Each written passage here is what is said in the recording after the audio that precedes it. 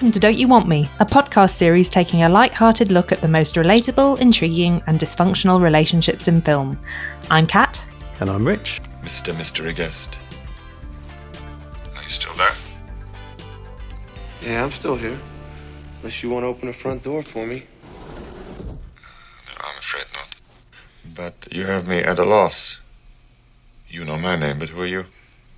Just another American who saw too many movies as a child? Another orphan of a bankrupt culture who thinks he's John Wayne, Rambo, Marshall Dillon? I was always kind of partial to Roy Rogers, actually. I really like those sequin shirts. Do you really think you have a chance against us, Mr. Cowboy? Yippee-ki-yay, motherfucker. So we have 4 Christmas bonus episodes coming up this December. Paul, who composed the lovely music that you just heard, has chosen one film. I've chosen one. Our followers on Twitter have also chosen a movie. But tonight, my co-host Rich has chosen something very special. Rich, what are we talking about tonight? In this episode, we're going to be the fly in the ointment, the monkey in the wrench, the pain in the ass of 1988's Die Hard. Directed by John McTiernan, written by Jeb Stewart and Stephen D'Souza, and based on the 1979 novel Nothing Lasts Forever by Roderick Thorpe, Die Hard was an unexpected box office success, making film stars out of both Bruce Willis and Alan Rickman, and nominated for 4 Oscars. Today it's as celebrated as arguably the greatest action movie ever made, and as well as a cherished Christmas classic. Tonight we'll be holding our lighter up to the relationships that our hero John McClane has with Hans Gruber and Al Powell. What do these connections tell us about the ingredients for rivalry, friendship and Twinkies? Welcome to the party, pal. Oh, this is exciting. So, Rich, do you want to tell us a little bit about your relationship to Die Hard? Oh, this is just... I mean, it's not a Christmas... It is a Christmas film, and it's not just a great action film, it's both. And when you think about how some action films are quite generic, they happen, you can enjoy them for a little while. This one has so much else going for it. There's so much humour and intelligence in the writing, the script, the relationships that we're going to talk about, and also the fact that it's at Christmas, so it means I get an excuse to watch it every Christmas Eve because that's when the film was set. And of course I've got to watch it an extra time this year because I got to watch it before we did this, so I get to watch it twice in about 2 weeks, which is brilliant. And I think it is just perfect, and there aren't many films that you can watch every year, and especially on the same day every year. You don't get tired of it, you notice new things, and especially watching this film now with the eyes of doing this podcast, that now we're looking at not just the film, we're not just looking at the way it was made or its reception, but we're looking at a specific point or a couple of points here where you've got John McClane, Bruce Willis, who's very much, you know, the hero in every measure of the word, but he has, because of the writing, because of the way the film's been presented, he's got a relationship that is really quite a special one with someone he hasn't, or he doesn't meet until the end scene. Yeah. In Sergeant Al Powell. And he's also got a relationship with someone that he meets a couple of times, again, once during and once towards the end with Hans Gruber. And this is, again, the second part of our Alan Rickman double bill. Which is called Rickman Around the Christmas Tree. Of course, yeah. And we should have done Robin Hood, Prince of Thieves for a triple bill, because he tried to cancel Christmas there, didn't he? But, and bear in mind, the whole reason John McClane is at this party at the Nakatomi Tower is because his wife, Holly, that it makes it a Christmas film, she works at this building in Los Angeles. She's invited him out to this party, and their relationship that we'll talk about is also strained, I think is a nice, gentle way of putting it. But over the course of the film, we explore the reasons for that and how it might possibly be resolved. But I mean, this is a film I've seen dozens of times over the last, I don't know, 25 years or so. But I mean, you've only seen it for the first time, was it about five years ago? Yes, I have a birthday in December. I'm not dropping any hints. And I saw this at the Prince Charles Cinema on my birthday about 5 years ago. And it's a really great one to see on the big screen for the first time. I feel very lucky that that was my introduction to it.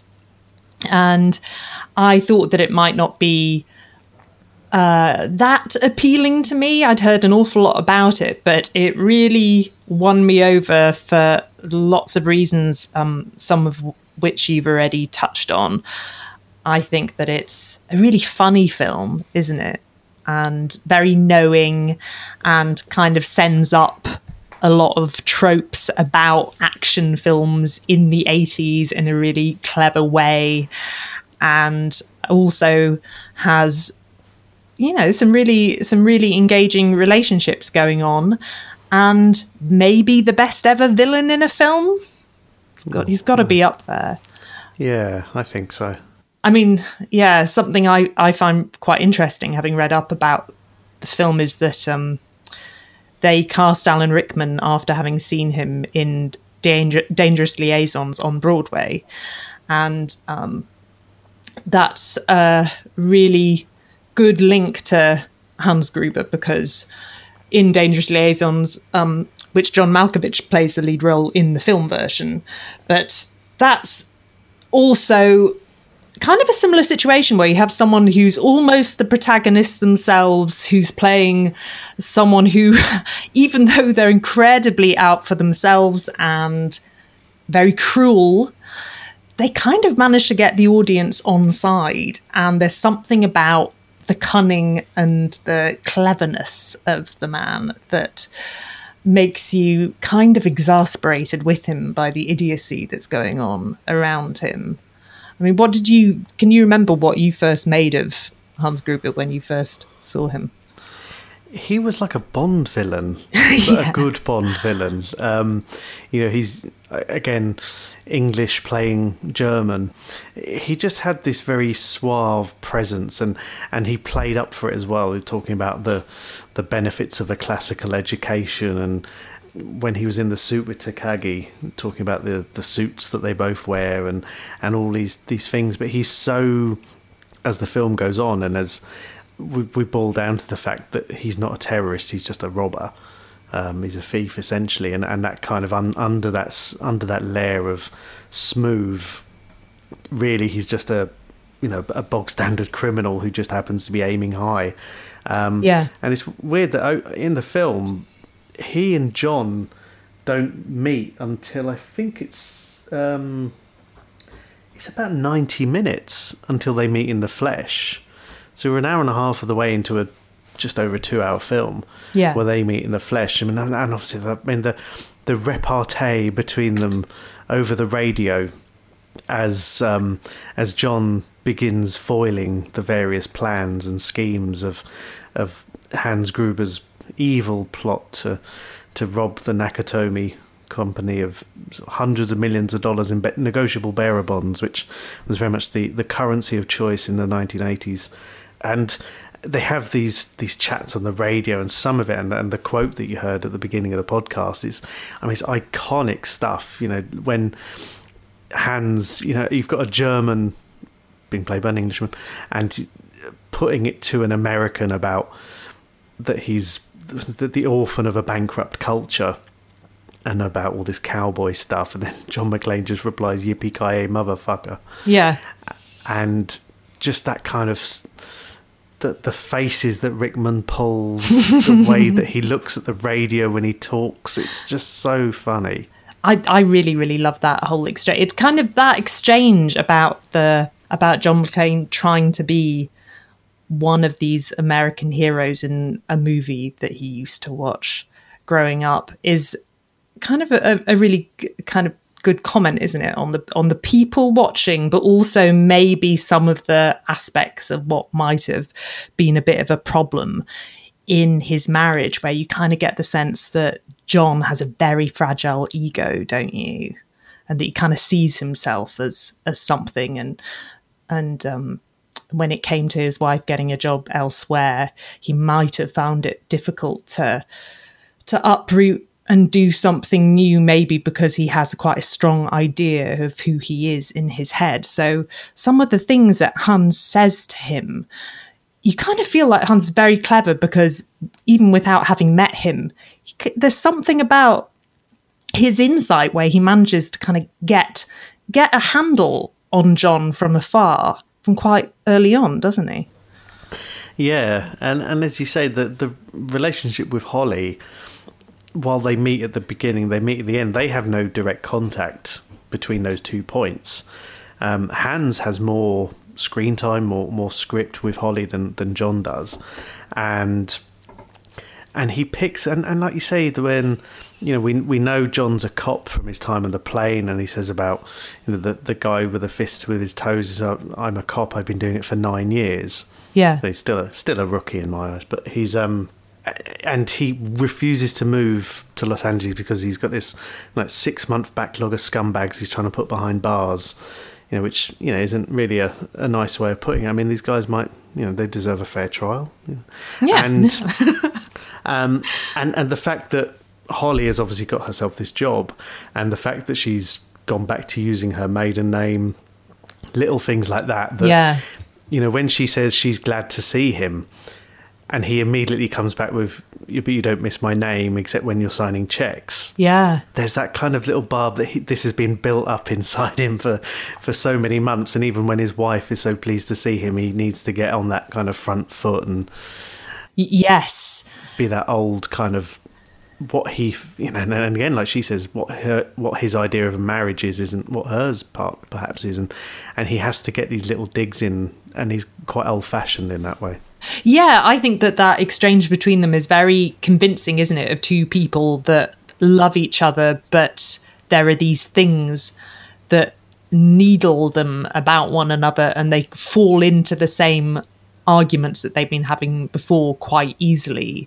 And I think that, that's very convincing about a marriage that's gone awry. So it's not about there being no feeling between the 2 people. It's just about these areas where one person or another might be being stubborn, and it's just really hard to get through to a resolution. I mean, does it strike you that John is being difficult, or do you feel sympathetic to him? I mean, you feel sympathetic to him in that he's obviously dedicated to his job. Yeah. And, of course, this was the 80s when all cops had to be renegades. They had to kind of give their all at the cost of a marriage. I don't know if you saw that Rob Lowe Netflix special recently about the cliches. Yes. There was a thing about the cops had to be hard drinking, lose a marriage or a kid or something like that, and they had to make this sacrifice. And there was a bit of that, but the film, bear in mind, it was based on a book from the late 70s, and the film came out in the late 80s, was kind of looking ahead a little bit into that era where women were starting to get more high-profile, high-powered jobs. Yeah. She's like a vice president or something, not quite a CEO, but I think she's on the board of this massive company. Yeah. And I'm not saying that he should drop everything and go and support her, but there is an element of that he's not quite at a place where, certainly in 2021, and this is something we do look at a lot, where he doesn't seem like he's quite ready to be that husband yet.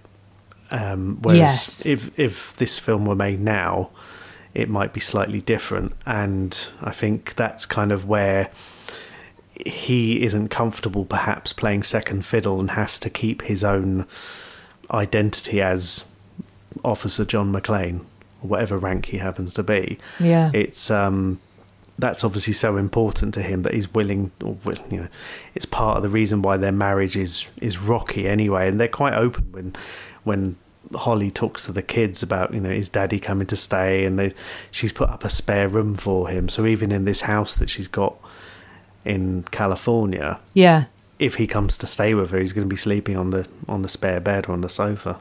The 2 of them seem quite relaxed, don't they, about their Christmas plans, given this is Christmas Eve. It's like, should we just have a casual chat now about whether or not you're going to stay, or I don't even know if you're going to show up, and you think, God, they're both being quite laid back about their whole Christmas season. I mean, yeah, these days you can't be that relaxed, can you? Really? You know, you can't just rock up and get a megabus on a Christmas Eve night, can you? No, those poor kids. The kids are just like, what's happening at Christmas? And the parents are like, I don't know. Just go with it, you know. Are we going to see our dad on Christmas Day? Don't know. Dunno. He might be at his old boss's place in Pomona. I mean, I think that whole theme that you're just talking about in terms of him being threatened by her, I think that's really universal. And I think that would still go on now. And, you know, it could go in both directions in terms of your other half getting a new job that's maybe, you know, got a lot of status to it and stuff. I mean, we talked about that, didn't we, when we did The Devil Wears Prada? We kind of touched on some of those themes. So I think it's something that's still really relevant now. I think that another thing that they point out about John from quite early on in the film, something that I noticed this time round, is that he checks other women out quite a lot, doesn't he? Yeah, at the airport. Yeah. I suppose for him it's a culture shock if you're going from New York in December to LA in December. There is a change, and I guess it's probably something that if you're American or spend more time in America, you might be more aware of, you know, in the way that perhaps in this country there's a north-south divide, whatever. But you know, when you go and see people in tight lycra and Yeah.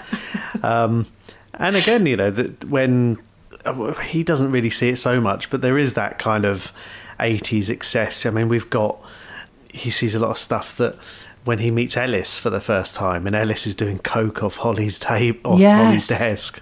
I mean, Ellis is brilliant. Oh, he's so good. I love him. The pinnacle of 80s smarmy twat. Yeah.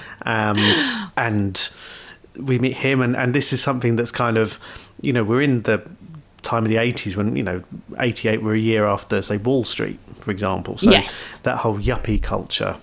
Yeah. And there's the big emphasis on the fact that he bought Holly a Rolex watch, which turns out to be what kind of gets him out of the pickle at the end. But it's, you know, people like that, I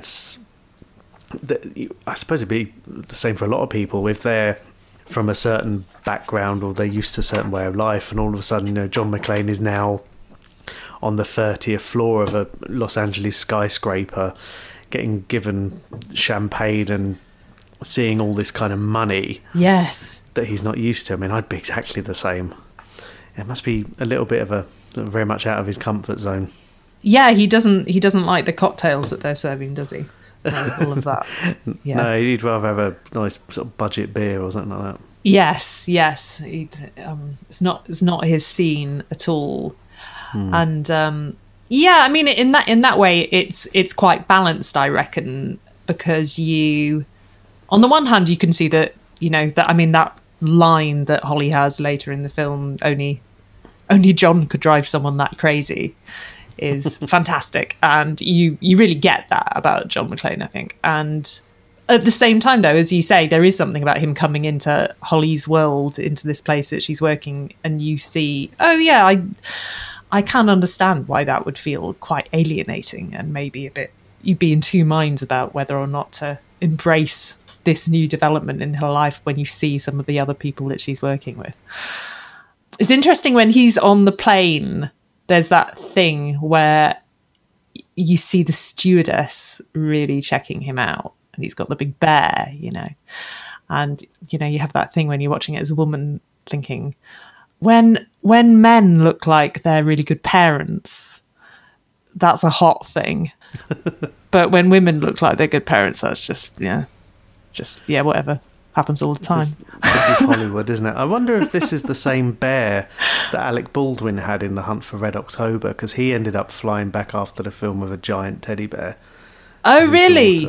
Yeah. Oh, maybe that's, yeah, cross. Maybe it's the same, maybe a star bear.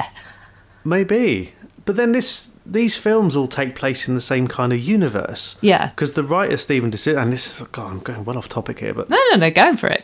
In the sequel for this, yeah, they talk about a country called Valverde, yeah, which I think I read Stephen D'Souza made up, to avoid kind of saying, you know, in the 80s, all the crime takes place in like Colombia or Bolivia or something, which was the same place that Commando was set in. You know, there's all this stuff about how the sequels for those were the same, and you wonder what sort of crossover there would have been. You know, I mean, I guess Bruce Willis was Moonlighting still on in 88? I think it was. Well, I know that when he was filming this, he was also filming Moonlighting. So he looks tired for a reason, yeah. Yeah. So it's a huge star, and that show is famous for its chemistry with him and Sybil Shepherd. Yeah. So, yeah, you know, he's coming off the back of or alongside an ongoing relationship, whatever that was, and that's kind of what I think gives him a lot of credence here. Whereas opposed, I mean, if you'd have put Stallone or Schwarzenegger in this film, I think you'd have struggled to get across really that kind of human side, especially with Holly, and I think, but also with Hans and later on with Al, to get that kind of humanity, that, say, brotherhood with Al, that sort of friendly rivalry. I think if it had been with Hans, if it had been Stallone, I'm not sure Stallone, who is a very good actor on his day, but I'm not sure if the nuance would have been there to really bring that out. Yes, completely. And I think, that's why Bruce Willis is John McClane, as apparently he tells anyone who tries to bump him off the set of the next Die Hard 6 or whatever it is. Well, there's so many asides in it, isn't there, where he's talking to himself about how he ended up in this situation. There's a lot of kind of natural human flapping and just sort of not really being able to quite, you know, he does a fair bit of blundering. He's, even though on the one hand he's very cool and manly executing all of these things, on the other, as you say, he's still doing it in a really human way that kind of can make someone think about how they might react if they were put in that situation. And he doesn't sort of stride forward in a kind of, I will handle it all. He's kind of reluctant, isn't he? Come out to the coast, we'll get together, have a few laughs. And it's weird that a lot of the quips in this film, they're him talking to himself. Yes. As you say, like he talks to himself throughout, and this is where, while the yippee-ki-yay is at Hans initially, you know, the quotes that he says in the air vent, they're to himself, when that kind of stuff, they're to himself, and it's kind of, he's acting against himself. And we're not quite at the point where we were when we talked about Superman, for example, where it's almost like two people having a relationship with themselves. Yeah. With Superman and Clark Kent. But it's John McClane almost trying to talk to himself to keep himself sane. Yes, completely. Which I guess if you're in this kind of situation, and we're not talking about a Helsinki syndrome or a Stockholm syndrome or whatever. Yes. But it's an amusing aside. And then it also takes, I think it's nearly an hour before John and Al interact.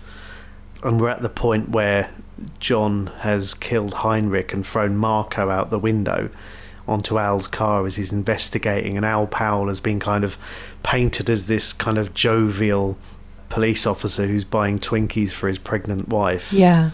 And just happens to be kind of caught up in all this. Yeah. I mean, the relationship that you have with those two is unbelievable.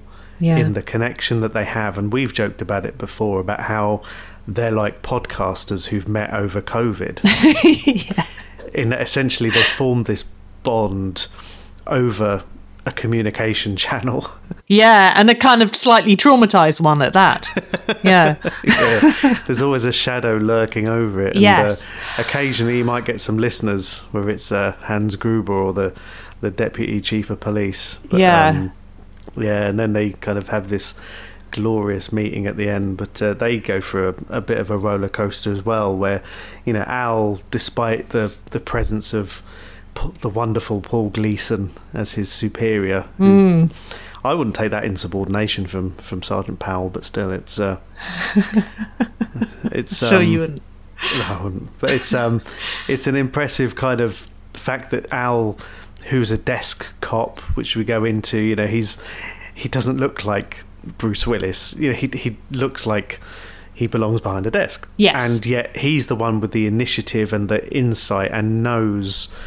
He has this sense that John's a cop. He has this sense of what John's trying to do. He's the one who's, like, I wouldn't say a guardian angel on the outside, but he's the one who's very much representing him, giving him some agency outside. And yeah, it's a shame the sequels kind of didn't go into it. Al kind of had a couple of small moments in the second one, and that was it. Yeah. But these two really were a memorable pairing, and it would have been nice to see them in some kind of buddy cop film later on.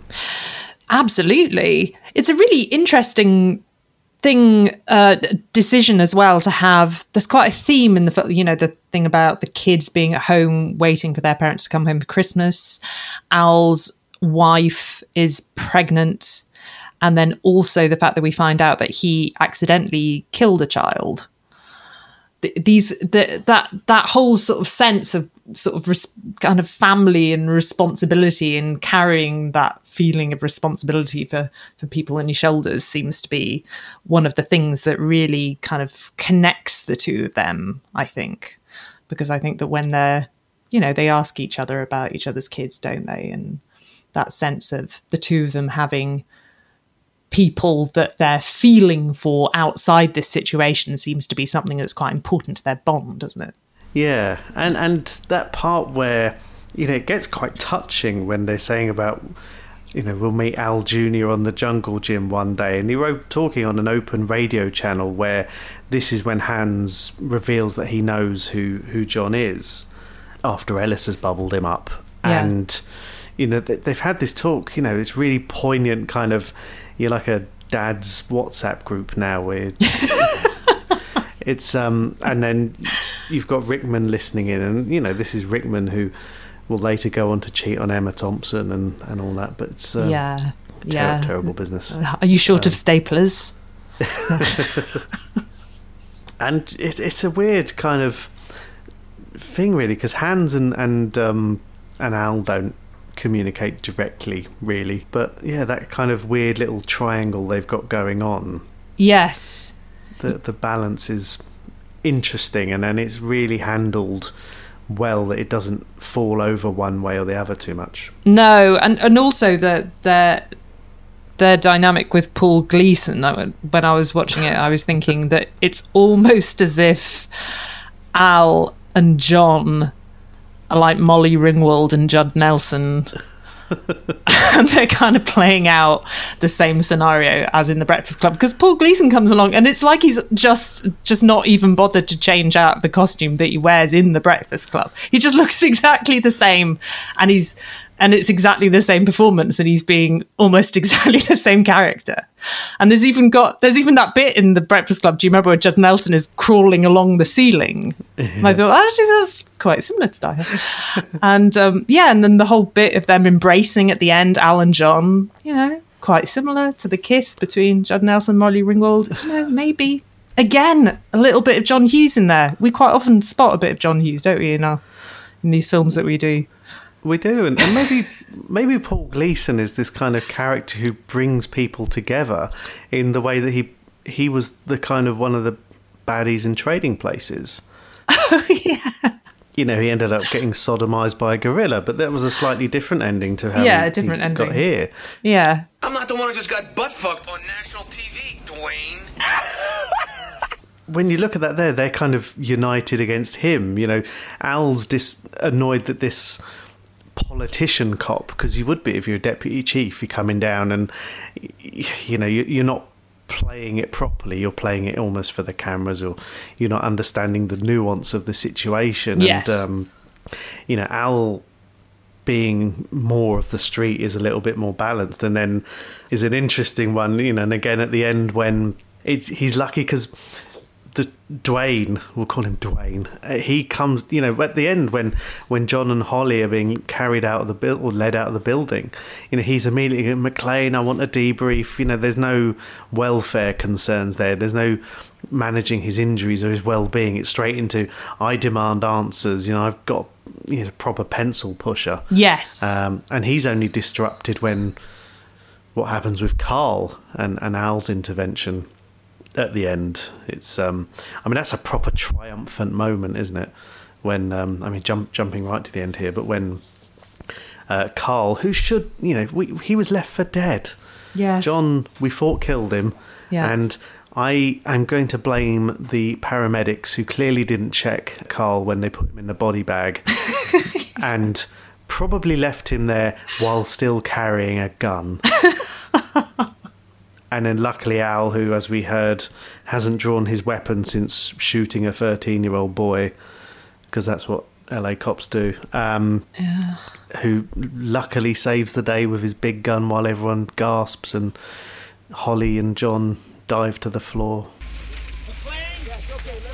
McClane, I want a debriefing. You got some things to answer for, mister. Ellis's murder, for one thing. Property damage. Interfering with police business.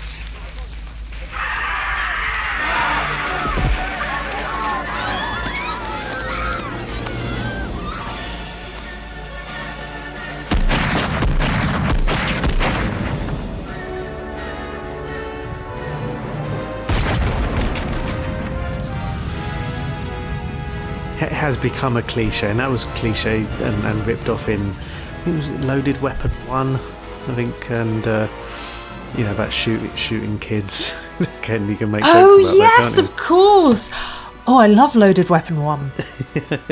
I saw that at the cinema and I laughed so much. Is that the one with a beaver at the end? I mean, a literal beaver.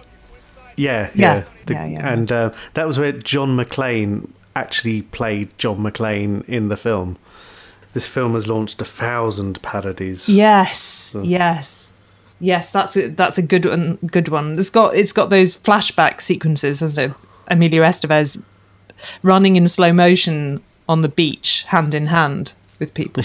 Yeah. Anyway, yeah, I could just I won't make this into the Loaded Weapon podcast. Save that for another day. 2. Yeah, exactly. Why do you think that they chose for it to be a kid that he'd accidentally shot, do you think, rather than just the wrong guy?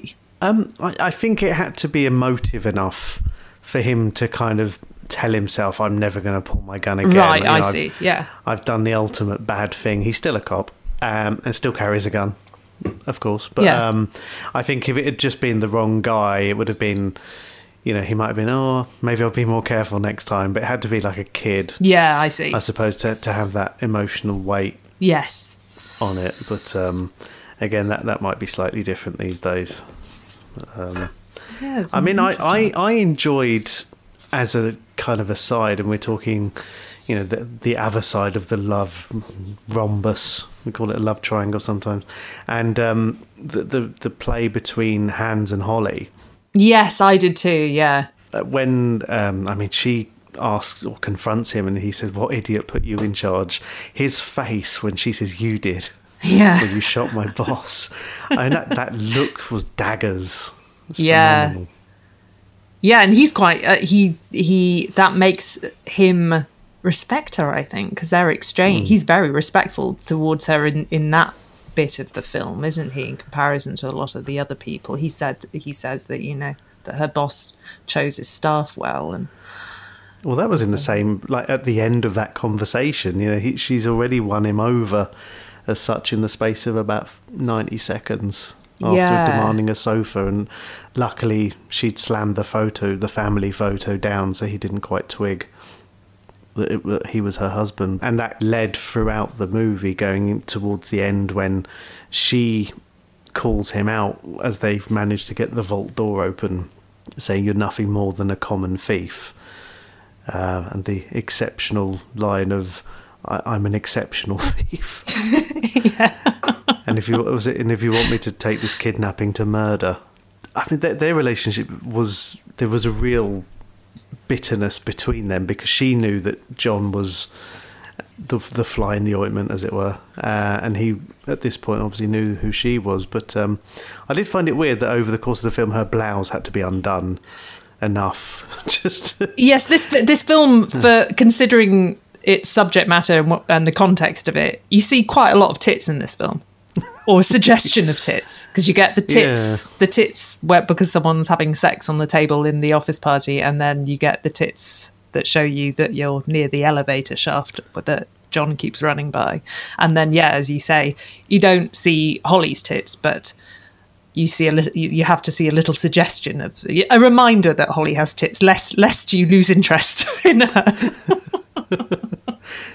So, woman. Exactly. I mean, but you're so right about the connection between those two. In fact, harking back yet again to the film, one of the films that we've already done, I did slightly wonder whether Hans influenced the portrayal of Miranda Priestley in The Devil Wears Prada.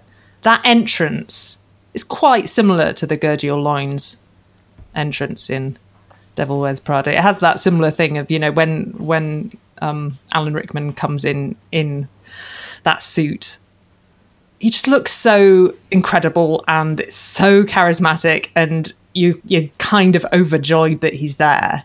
Hans, Bobby. The way that he, I mean, again, coming back to the Ellis scene where Ellis has kind of suggested and given up who John is, but the way he kind of is sarcastic to Ellis.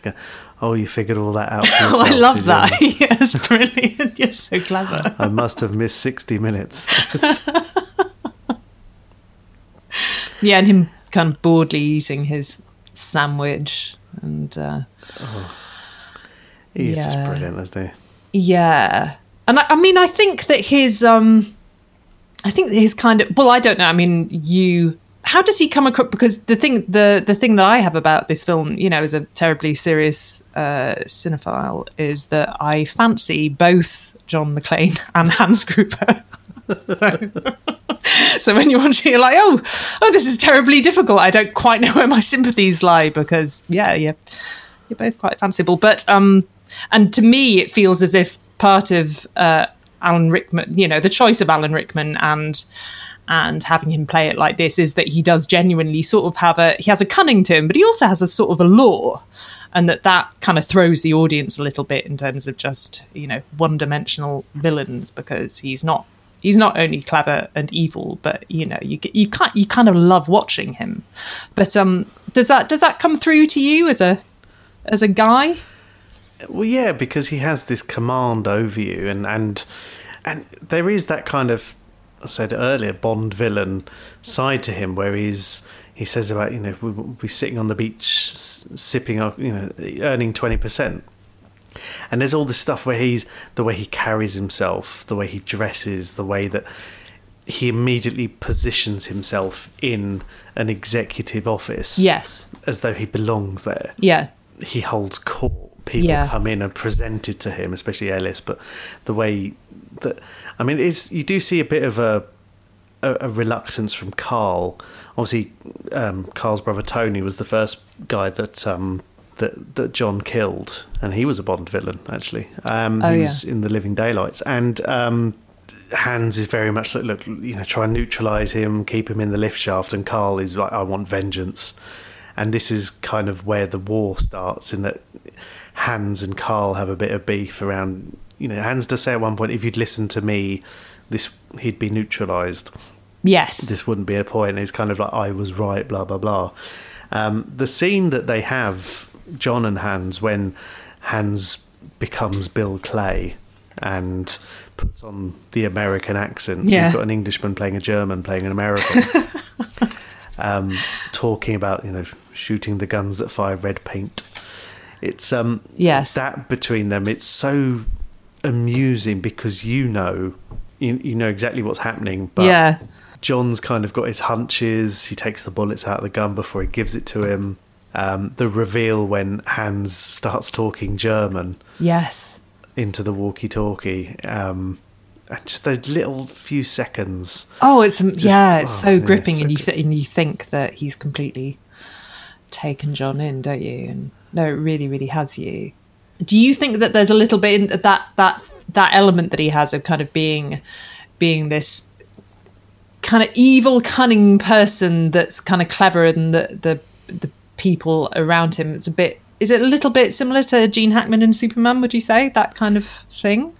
It's similar. I think part of the light relief of Superman was that Lex Luthor made it a little bit more overt, that he was saying, you know, I have an IQ of 200, blah, blah, blah. Yeah. I think this was just a case of Hans having hired goons who did a job and he was their boss. I don't think there was quite such certainly not implied anyway, the intellect side of it. I mean, it's there, but I don't think it was hammed up quite so much. I think he was almost like an Englishman in that he was more interested in pushing his status and his intelligence and his class to other people in the way that he was trying to impress Takagi about the suits, and quoting, was it Alexander the Great or something, when he saw the bridge or the model of the bridge. And there's a little bit of, we've joked about this, the hyacinth bouquet about him there. Completely. And I think that was kind of something that was a little bit different from what you get normally. And I mean, it's interesting that in the third movie, they cast Jeremy Irons as his brother. Oh, right. Oh, okay. Yeah. And, you know, it was an obvious downgrade. But still... To be fair, everything would be an obvious downgrade. You know, it's still like, oh, okay, yeah, I see what you've done there. And it was fine, but it was like, I miss Rickman. Yeah, completely. And their interplay, and they, again, most of their interplay was done by phone and remotely. They didn't have a lot of time together, and it's almost like they kept the same formula. But but yeah, this was something that I think it was just timed to perfection, in that you don't want them in this film to have... It wouldn't work if they had more meetings, if they had too much more time together. And they spoke the right amount as well. I mean, John had to get on with his thing. Hans, because he's super intelligent, had to wait because he knew the FBI would come and open the seal for the seventh hatch. Yet he knew all this would be coming, and all the things he was trying to do to delay the police were just so well planned. Yeah. That I think anything else would have been different, but it just wouldn't have worked as well. Oh, definitely not. I mean, do you think they're kind of making a bit of a comment on this idea that, you know, John, as an American, even though he's kind of on his own in the building, he's very good at connecting with other people. So he's able to have these conversations with Al, and, you know, they build up this whole relationship during the course of the film. Whereas Hans is, you know, much colder. He feels much more of an island, doesn't he? I mean, do you think that they're making a bit of a comment on Europeans being a bit cold and unpopular there? I'm sure that was in the back of their mind. I mean, we're not unpopular, are we? We've got a podcast. Yeah. People listen to us. Hello. I think that's the thing that John gets through this because of the relationship with Al. You know, when he's at his lowest point, when he's after he's run away, after they've shoot the glass and he's cut all his feet up, he's in the bathroom, and Al's giving him like proper pep talks. Yes. Over the radio, and then that's really what keeps him going, because, you know, at that point he's like, if I don't make it, and there is tell Holly I love her, and it's like, you can tell her that yourself. Al should be a motivational speaker. Tell her that she's the best thing that ever happened to a bum like me. She's heard me say I love you 1,000 times. She never heard me say I'm sorry. And I want you to tell her that, Al. I want you to tell her that John said that he was sorry. Okay? You got that, man? Yeah, I got it, John. But you can tell her that yourself. You just watch your ass and you'll make it out of there. You hear me? Well, I guess that's up to the man upstairs. So he says all of that to Al, but you never see him say that to Holly, do you? Or you never even see him say, I'm sorry, directly to her. So it's like he's, as you say, it's like Al becomes his therapist, and he's sort of able to say all the things that he should be saying to her, to him, but not actually directly to his wife. I suppose it's easier to say it to someone you don't know, isn't it?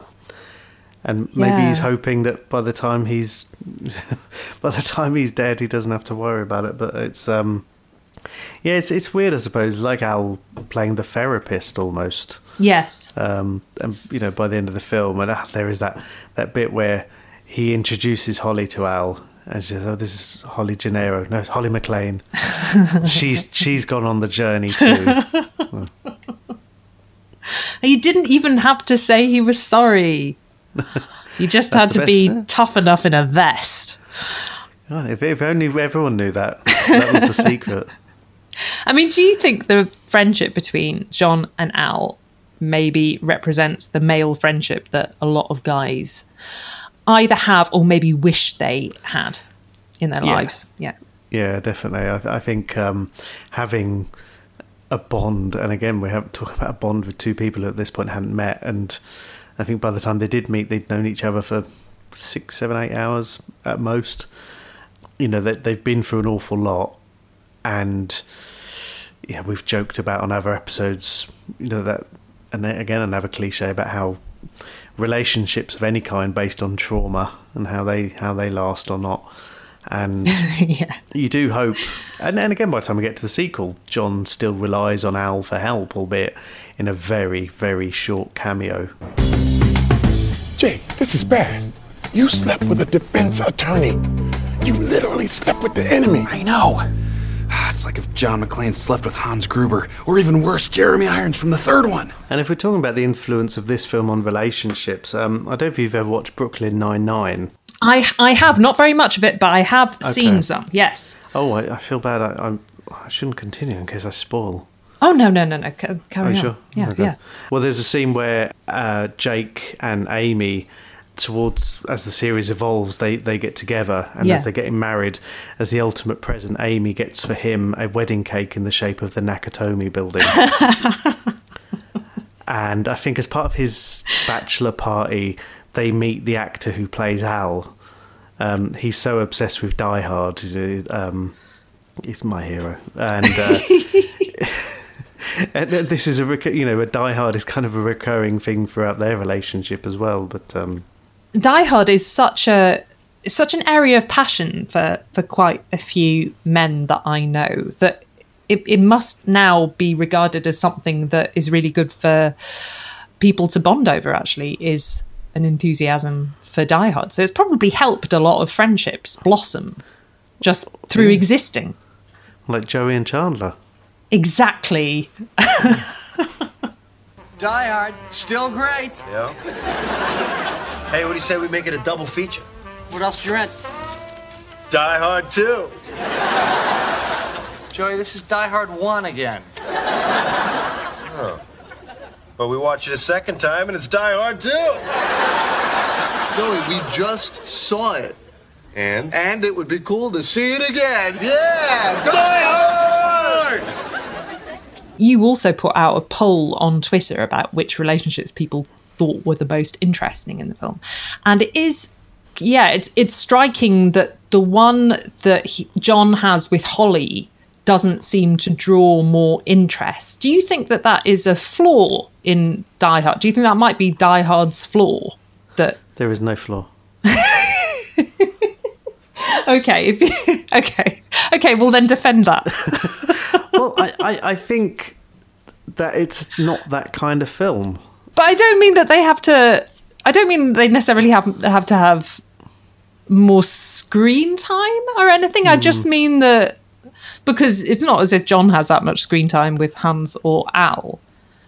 But when I guess when I was watching it, I was thinking that Holly isn't maybe allowed to be quite as interesting as maybe the male characters, and maybe that's why you don't think that the relationship between her and John is going to be as interesting as John's relationship with the guys. Yeah, I mean, she does, for all her qualities and her intelligence and the kind of the bit of grit and aggression that she has, she's still a hostage, therefore a damsel.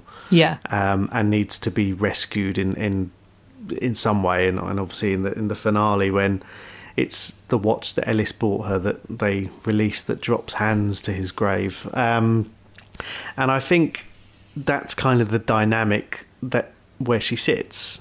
And I think when you're talking about balancing the relationships and that in the film, she only really has interactions that she can have with Hans or underlings that we don't need to know.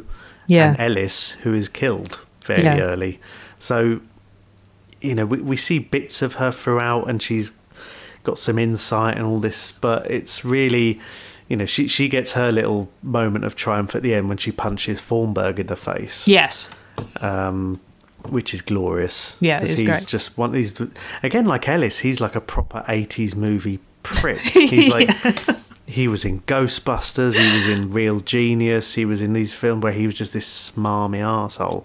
Yes. And he gets his comeuppance at the end, which is great. But, you know, so she has enough memorable scenes in there. But like you say, you know, when we did ask for some, not some guidance, but people's opinions, and yeah, that was very much the third relationship of the three that people were that interested in or saw as the most interesting.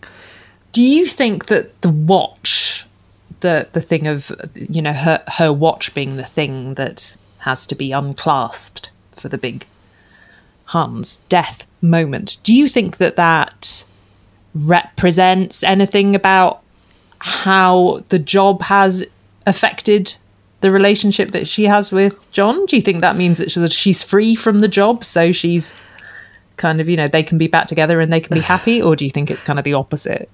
Well, the watch is like a shackle that Ellis has placed on her wrist. Yeah. It's quite a heavy... It's hitting you over the head there a bit, isn't it? I guess, I mean, you know, we know from subsequent movies, you know, this is very much a franchise that reduces in quality throughout. But, you know, and her role essentially disintegrates by the third film. But, yeah, I think there is that element at the end where she shed the character of Holly Gennaro and she's gone back to being Holly McClane again. Yeah.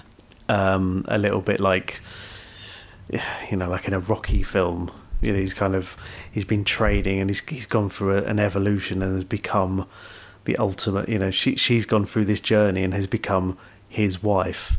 Yeah. He's not, you know, and is, I guess from their point of view, they've been through a thing where he's rescued her from her place of work. Yes. If she hadn't worked there, this wouldn't have happened. Well, exactly.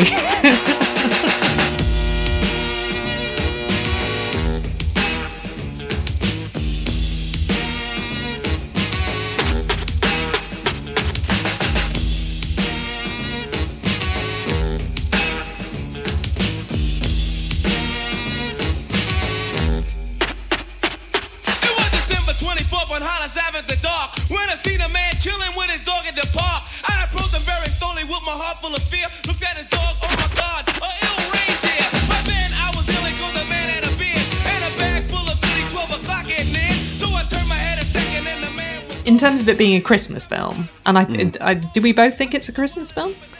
Yeah, I mean we're doing this at Christmas. Yes. Yeah.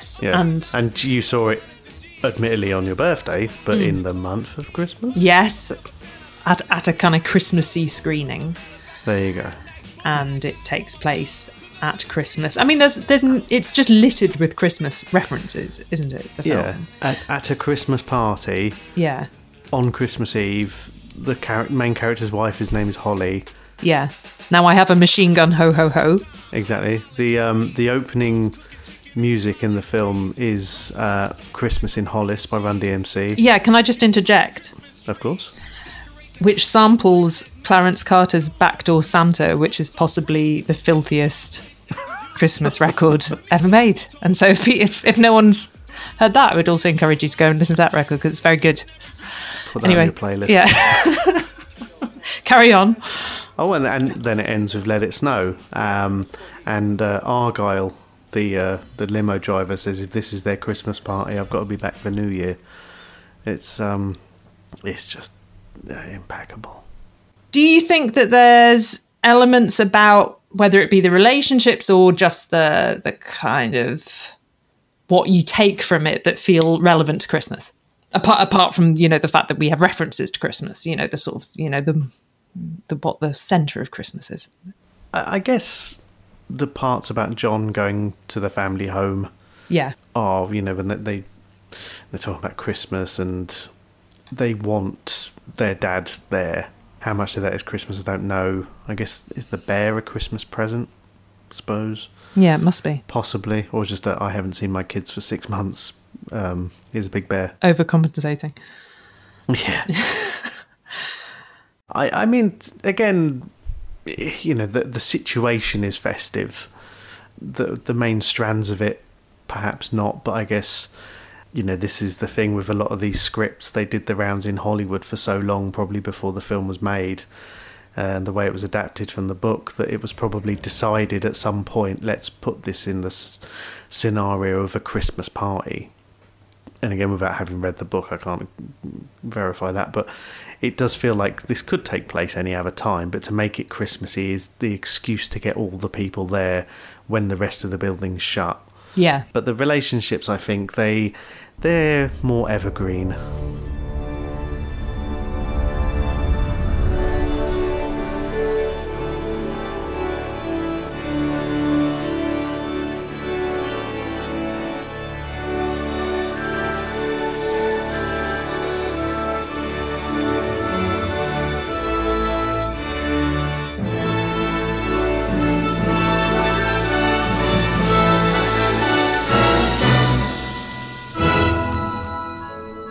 Why does it make you feel so good? There's nostalgia, but I think seeing the relationship and the interplay between John and Hans and John and Al, it never gets boring, it never gets old, it never gets unfunny. Yeah. Everything about it, the poignant stuff still hits, the jokes still land. It's just absolutely spot on. It's just like some people go and sing carols or get a midnight mass. I put Die Hard on. Oh, the weather outside is frightful, but the fire is so delightful. And since we've no place to go, let it snow, let it snow, let it snow. Well, as we dust off our John Phillips suits and reclaim our massive bear, we leave you with the question: are you just another podcast listener who saw too many movies as a child? I've been Kat. I've been Rich, and thank you very much for listening to this Christmas bonus episode.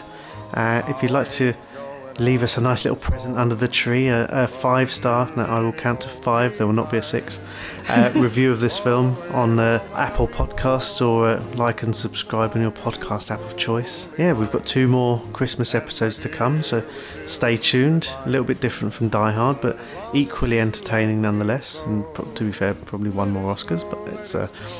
well, we'll tell you about those in due course. But have a Merry Christmas. And a Happy New Year. Ho, ho, ho. This has been Don't You Want Me? But if you really hold me tight, all the way home I'll be warm. The fire is slowly dying, and my dear, we're still goodbying. But as long as you love me so, let it snow, let it snow.